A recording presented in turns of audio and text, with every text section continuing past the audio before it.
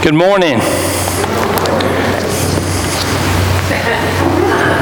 Did y'all hear that? Good morning. There it is. With the same enthusiasm as the kids. Thank you, kids. Thank you, Renessa. Thank you, Don, for preparing that song for such a special day for us. We have a couple of announcements before we get started. We will follow Greenville County Schools for Sunday night programming, both this Sunday and next Sunday. So we will not have children's programming nor youth programming tonight or next Sunday. We do have an adult class, as we always do, typically taught by Bob or Bobby in the social hall. But for the next 4 weeks, it's going to be taught by Terry Arthur. And when you see Terry, if you go use the TV that class so faithfully bought for the class, or for the room, I want to say thank you for them. I want to say thank you for Terry for getting it up on the wall. It's going to be a great presentation tool for us in the years to come.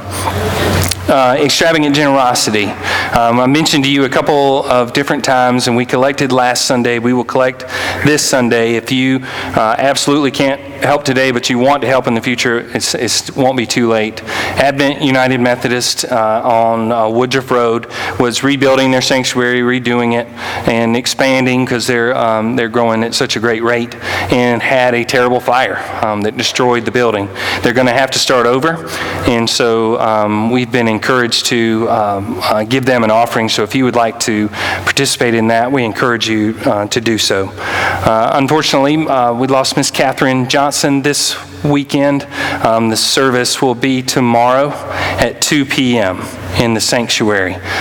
There is a visitation before that from 12:30 to 1:45 in the social hall. There'll be a service here at 2, and then the family will travel privately to Woodlawn together. So 2 o'clock here in the sanctuary. And an announcement about our office. There's no simple or easy way to say this, really, but we're going to change the position, Beth's position, in our church, and we're going to be in transition for the next month as we do that. It's simply a critical position for us both now and in the future, and you'll hear more about that. As we're in transition, I'll just encourage you, we're going into Holy Week. It's a busy week that's coming. It's a busy rest of the month that's coming. And while our children director, Erin's surgery went well, she's out basically for this month, and we'll be without an administrative assistant for the remainder of this month. So if you'll be patient with me as I get back to you as quickly as possible. If you see the bulletin, if you look at your bulletin, you see on the very front under the picture, there is a pastoral care emergency phone. I encourage you to use that all the time if you have a pastoral care emergency. It immediately goes to voicemail because that's the way it has to be, but I get a message about it in 30 seconds and get back to you as quickly as possible. But for the remainder of this month, with any simple administrative task, I think that'd be the fastest way. If you want to call and leave a message, and I'll return your call as quickly as humanly possible.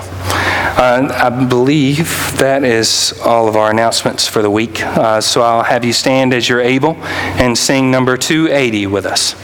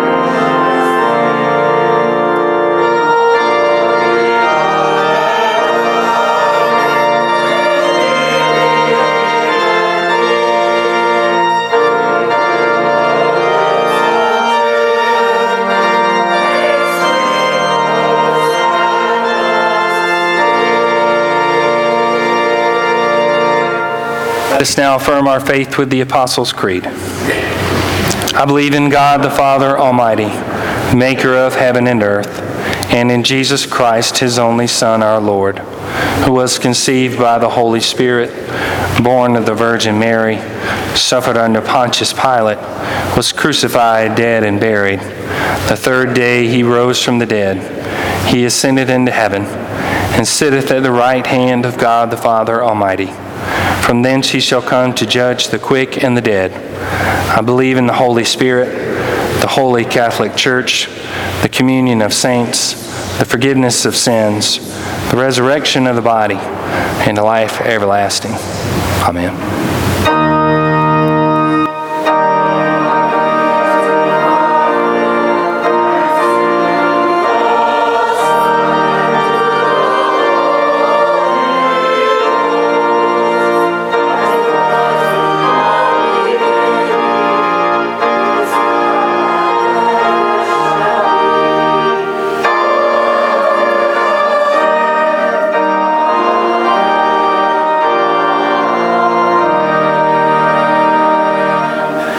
Please be seated.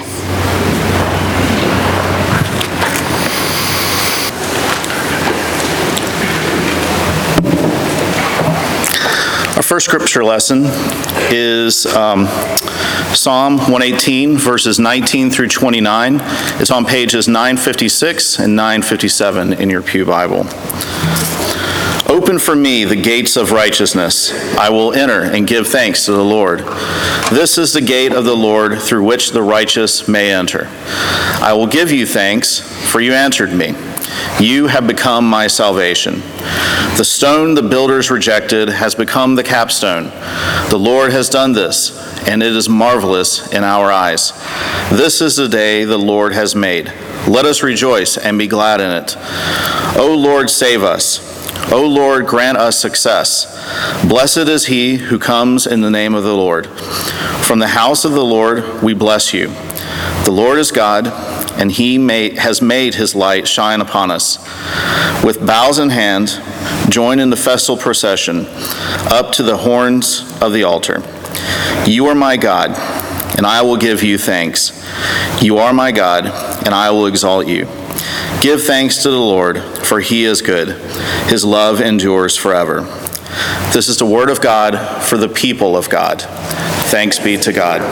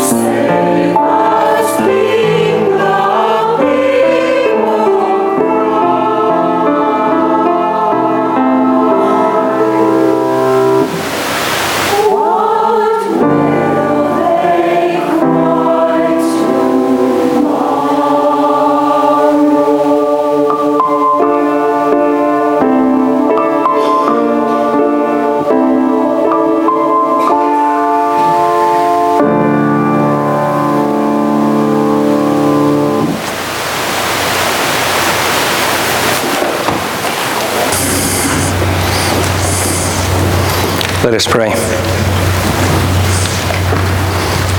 Lord, be with us as we enter a week with so many emotions.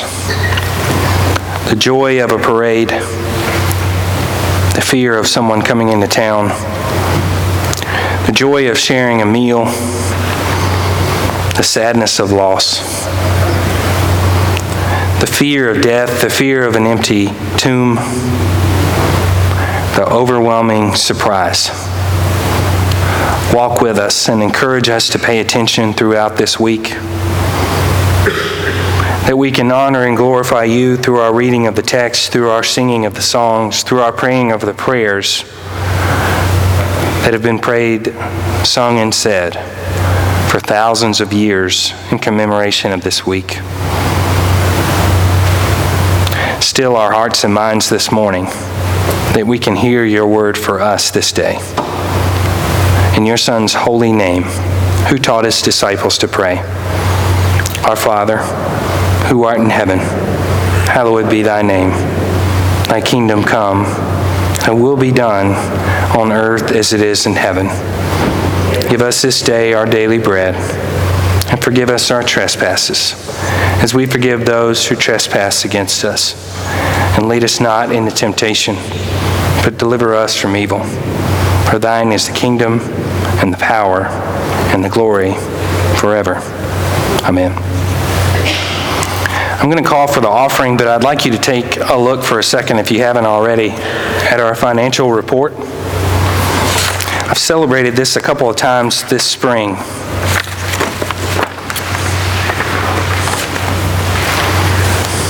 We continue to outpace the budget. It's a special thing. It doesn't happen very often. It has to do with your leadership trying their absolute best to keep everything as simple as possible while doing faithful ministry. It comes with adding people to the church family that are giving, and it comes from those who have been here for decades, giving generously. I want to tell you something that we're doing in addition to this. We voted last weekend to spend $115,000 on our campus to improve the HVAC and the Family Life Center. That could save us something between $15,000 and $20,000 a year in operating costs. We're going to put LED lighting all over our campus, which will use 25% of the electricity that our current lighting is using. We're not simply asking you to be generous and thanking you for it. We're also doing everything possible to make our church physical plant as beautiful and efficient as possible. And for that, I just have to say thank you for all the work that everyone's put in for 20 years to make this happen, and the group that's poured their heart into the last year to make it happen. I'm grateful for that, and for you. Thank you. If you'd like to give online, you'll see instructions on how to do that in the bulletin.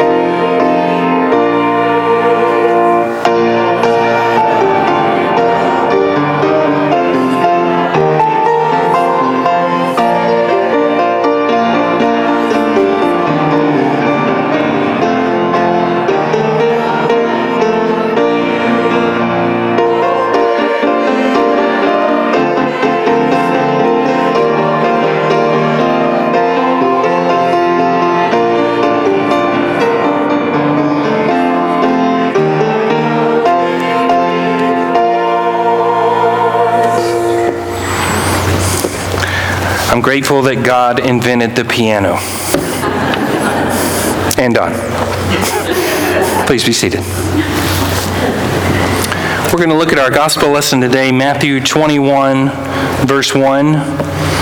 And I think many of you have heard it many times this exact Sunday.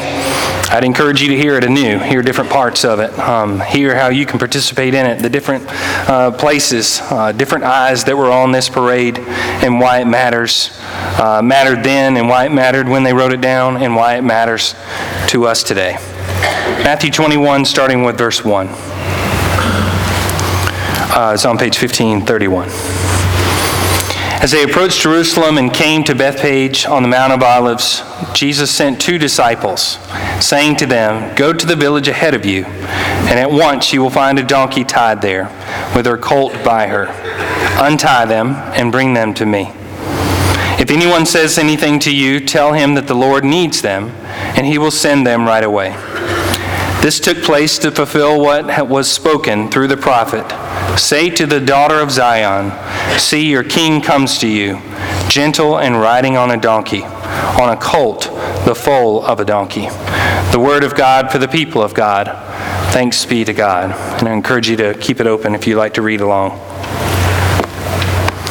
I feel confident saying that all of us have been to a parade. Correct? Anybody not been to a parade? Right. Christmas, Thanksgiving parade, Veterans Day parade, whatever it may be, Memorial Day parade. There's been times when you took a chair and cold drink. There's been times when you were in the back of a pickup truck. There's been times when you were driving the pickup truck. There might have been times when you had an instrument in your hand or doing a pirouette in the middle of the street or singing or whatever it may be.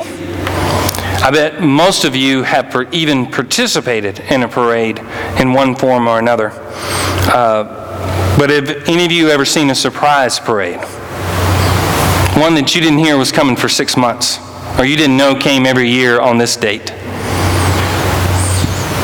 Anybody ever doing what you were doing and a parade popped up outside? Maybe if you work in a Manhattan office on the 42nd floor, maybe a parade comes along that you didn't know that was out of nowhere. But other than that, but I can give you an actual example in my time here in Greer. It was around 1:30, 1:45. I believe it was on a Thursday. And all of a sudden, a parade popped up on Church, turning on Main, going towards 29. And I didn't know it at the time, but it was the Greer Senior High football players parade before their last game. And in an instant, I panicked and thought they're going to cut off our Main Street entrances and exits, and Erin has to leave to go pick up her children in Greenville. I went flying up to her office out of nowhere. She's still fairly new. And I said, "I got to have your keys. I got to move your car." Out of nowhere. Grabbed her keys, moved her car around to my house.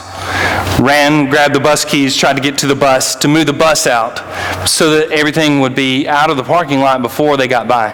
And by the time I got back to the bus, it was over. The thing was like 7 minutes long. Total rookie at the helm here. And panicking, thinking we need to cover all of our entrances and exits. Next year, I'll know when this thing comes along, it's just fun. And it'll be about 5 to 7 minutes. And just to go out in the yard and wave. But the reason I bring that up is you have a number of people in Jerusalem on the inside and on the middle and on the edges and coming into town who might not know that there was going to be a parade on this road. And it's out of nowhere, and what is it? And what does it mean to us? The parade I'm talking about in the scripture passage. This is, if you think about the busiest place you've ever been, if you went to that place on the busiest day that they could possibly have, maybe trying to visit Boston on Boston Marathon Day, you're talking about a holy event to which people aspire to be in that town on that day. Going all the way back to their days in Egypt when they begged to be released from slavery, and the days of the Passover when, as the story goes, God passed over each home of the Israelites and they lived, and the homes that God did not pass over, there was death. There was such horrific death for the Egyptians to cause the Pharaoh to say, "You can go. You can go." Led them to leaving, led them to wandering, led them to the promised land, led them to this time in which they are commemorating that act. A holy, holy time in a holy place. Yet, you ever try to go somewhere and it's a little busy?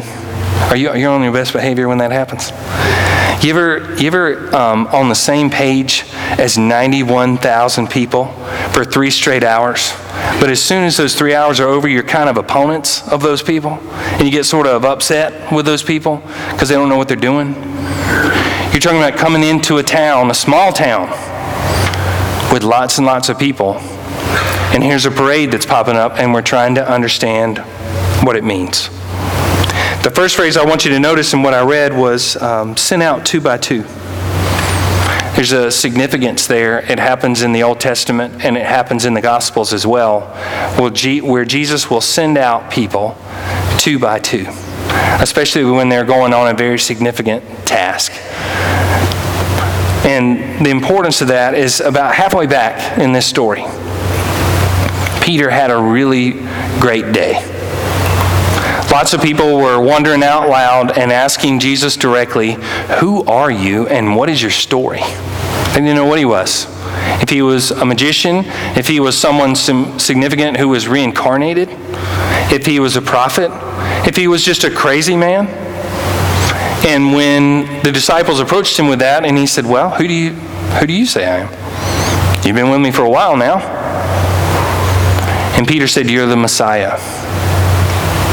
You're the King. You are our Savior. You are sent from God to be here with us to declare this word to the people." Now, I didn't raise my hand very often in class. It was based on a number of different factors. But I didn't raise my hand very often. But if I did, and if I had the right answer, that's a pretty good feeling. And that's exactly what Peter had. And in that exact moment, Jesus said to Peter, "You're right. And for that reason, we can't stay up here. We can't stay in beautiful Galilee. We can't be in these mountains. We can't be around this water. We've had a little hassle here, but we're going to have to go to Jerusalem where there's going to be serious trouble. Because they don't want me here. They don't want me on earth. They don't want me in Galilee. But they especially don't want me in Jerusalem. But as the Messiah, as the one who has come here to declare this, we've got to go." And what do you think Peter said to him? "I won't do that." In fact, it describes him sort of yanking him to the side and saying, "You shouldn't say that. You're scaring them." Which, of course, was scaring Peter as well. In that moment, Jesus was predicting this moment, where they would go into Jerusalem. And so, he sends 2 by 2. And the significance of that is, you ever want to tell somebody something when you're deeply concerned? You ever wish someone else was doing this thing that you're about to do? You ever wish you had a partner in work or in church or in relationship that said, "I'm in this just like you are"? It's significant. And when you figure your weaknesses are your sum total of what you can offer this planet and you don't like them, and another person sees in you, "No, you're crazy. You contribute a ton to whatever situation this is," then you'll know why you're sent out 2 by 2. To encourage one another, to embolden one another. And when they're sent out to essentially take something from someone, to ask for it, you have to think that's a strange notion, something that people would be unwilling to do. You know those detective movies that my dad falls asleep to in his chair, where someone steals a car and they're tearing off from a site, and a detective who's undercover's got the blazer and the whatever, and he jumps in front of a car and he's got the badge and he says, "I'm going to need to take your car," and then that person got to get out and then they tear off. He says, I'm going to need a thing that's real critical to you without any warning. Your animals. I would want a friend there with me if I had to ask somebody that. And the second important phrase in that is, this took place. Over and over and over again in the Gospels, the authors say this took place in order to fulfill. You know why that matters?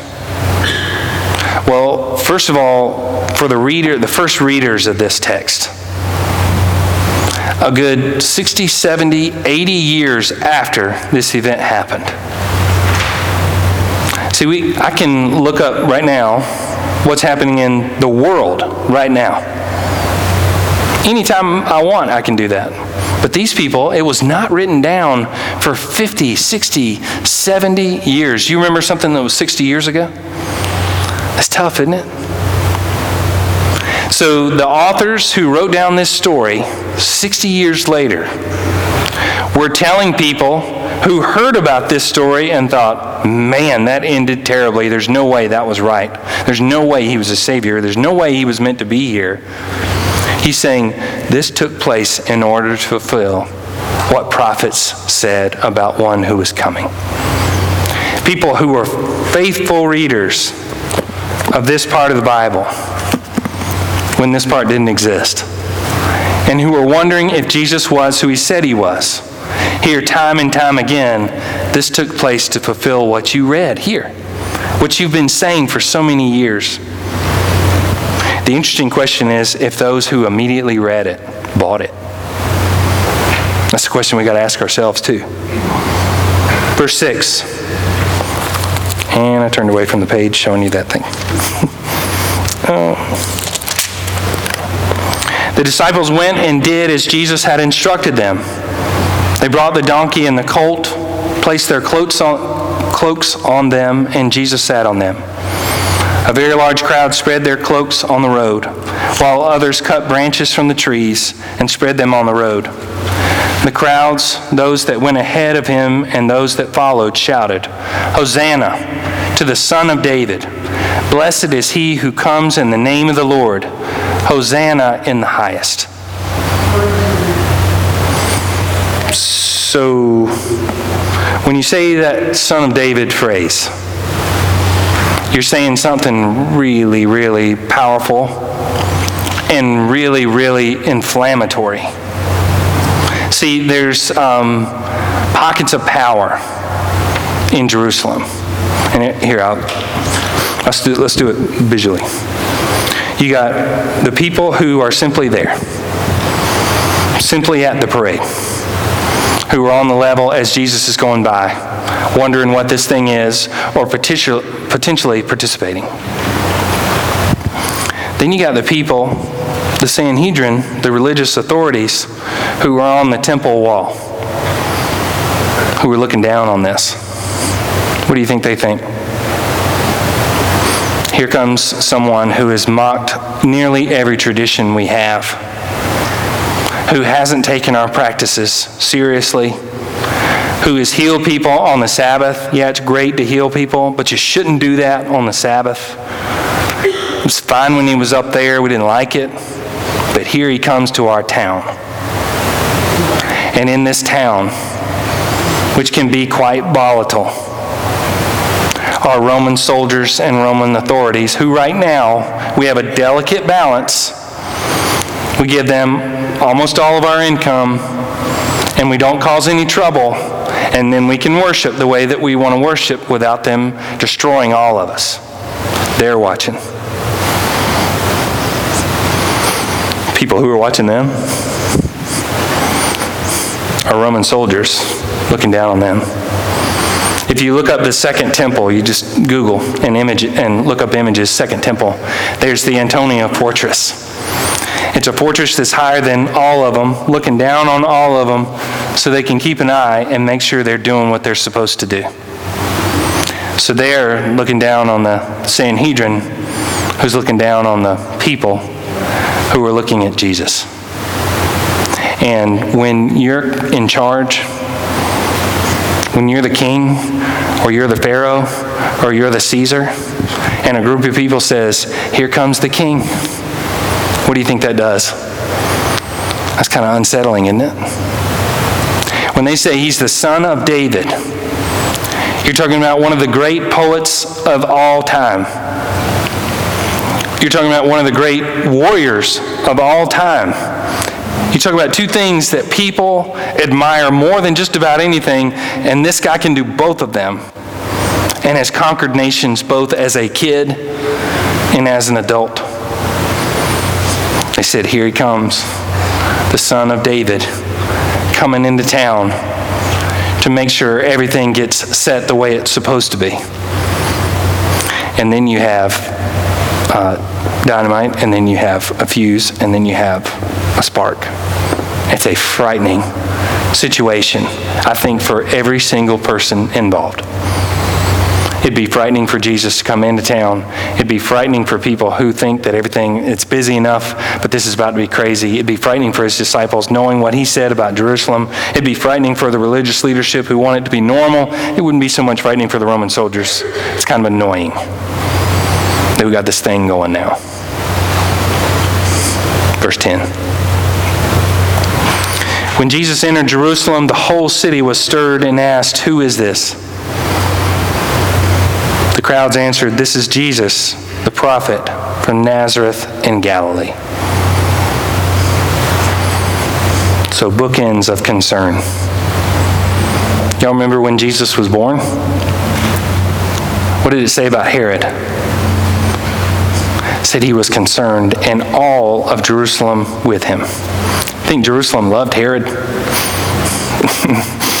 How do y'all do loving political leaders all the time? We struggle, don't we?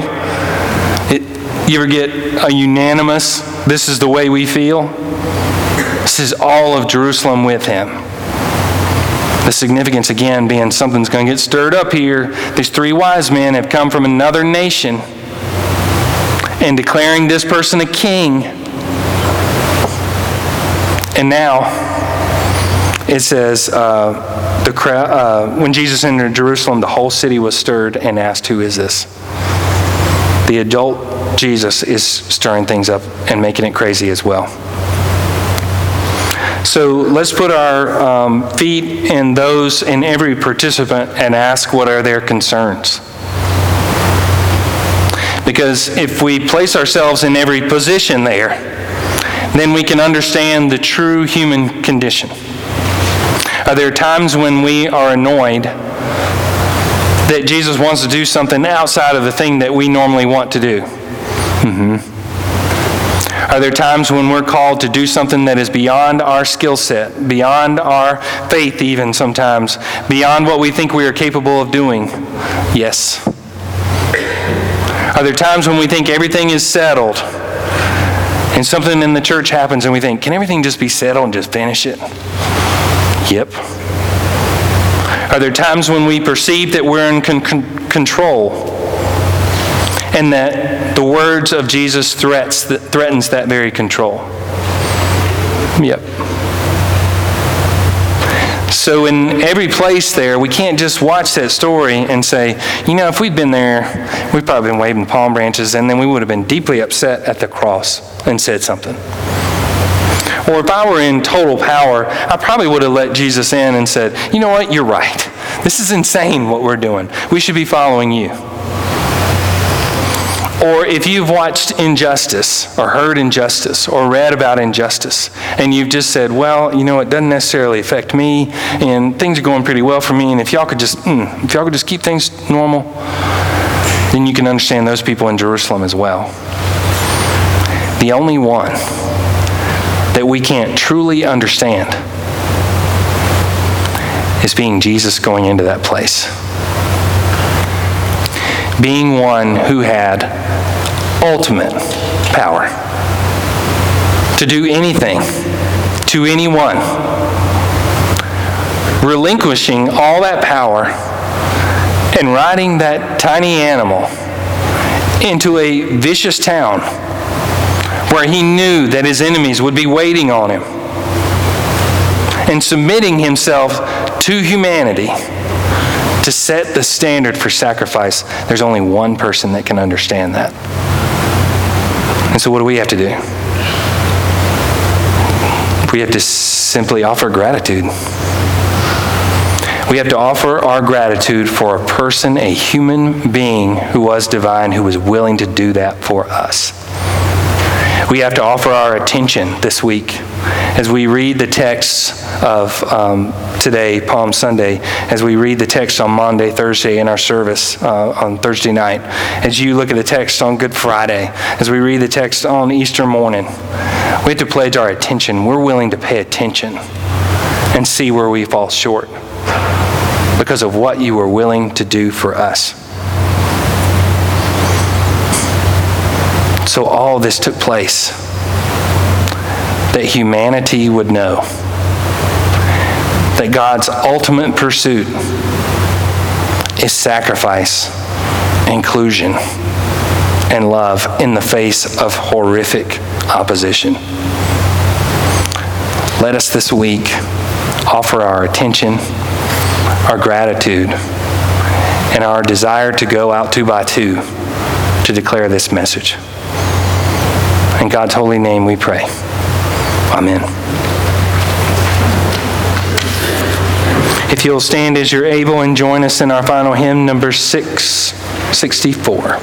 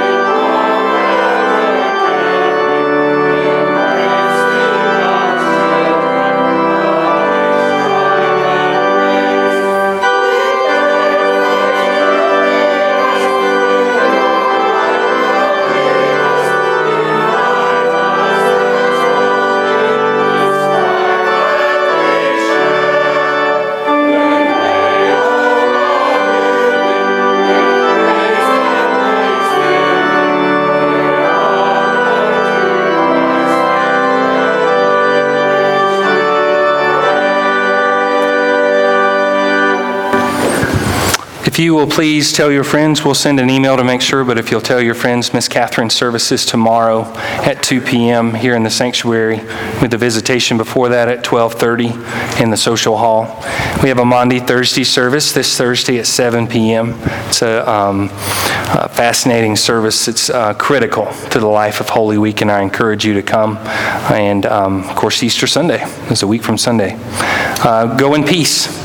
May the grace of our Lord Jesus Christ, the love of God, the power and the presence of the Holy Spirit go with you all. Amen.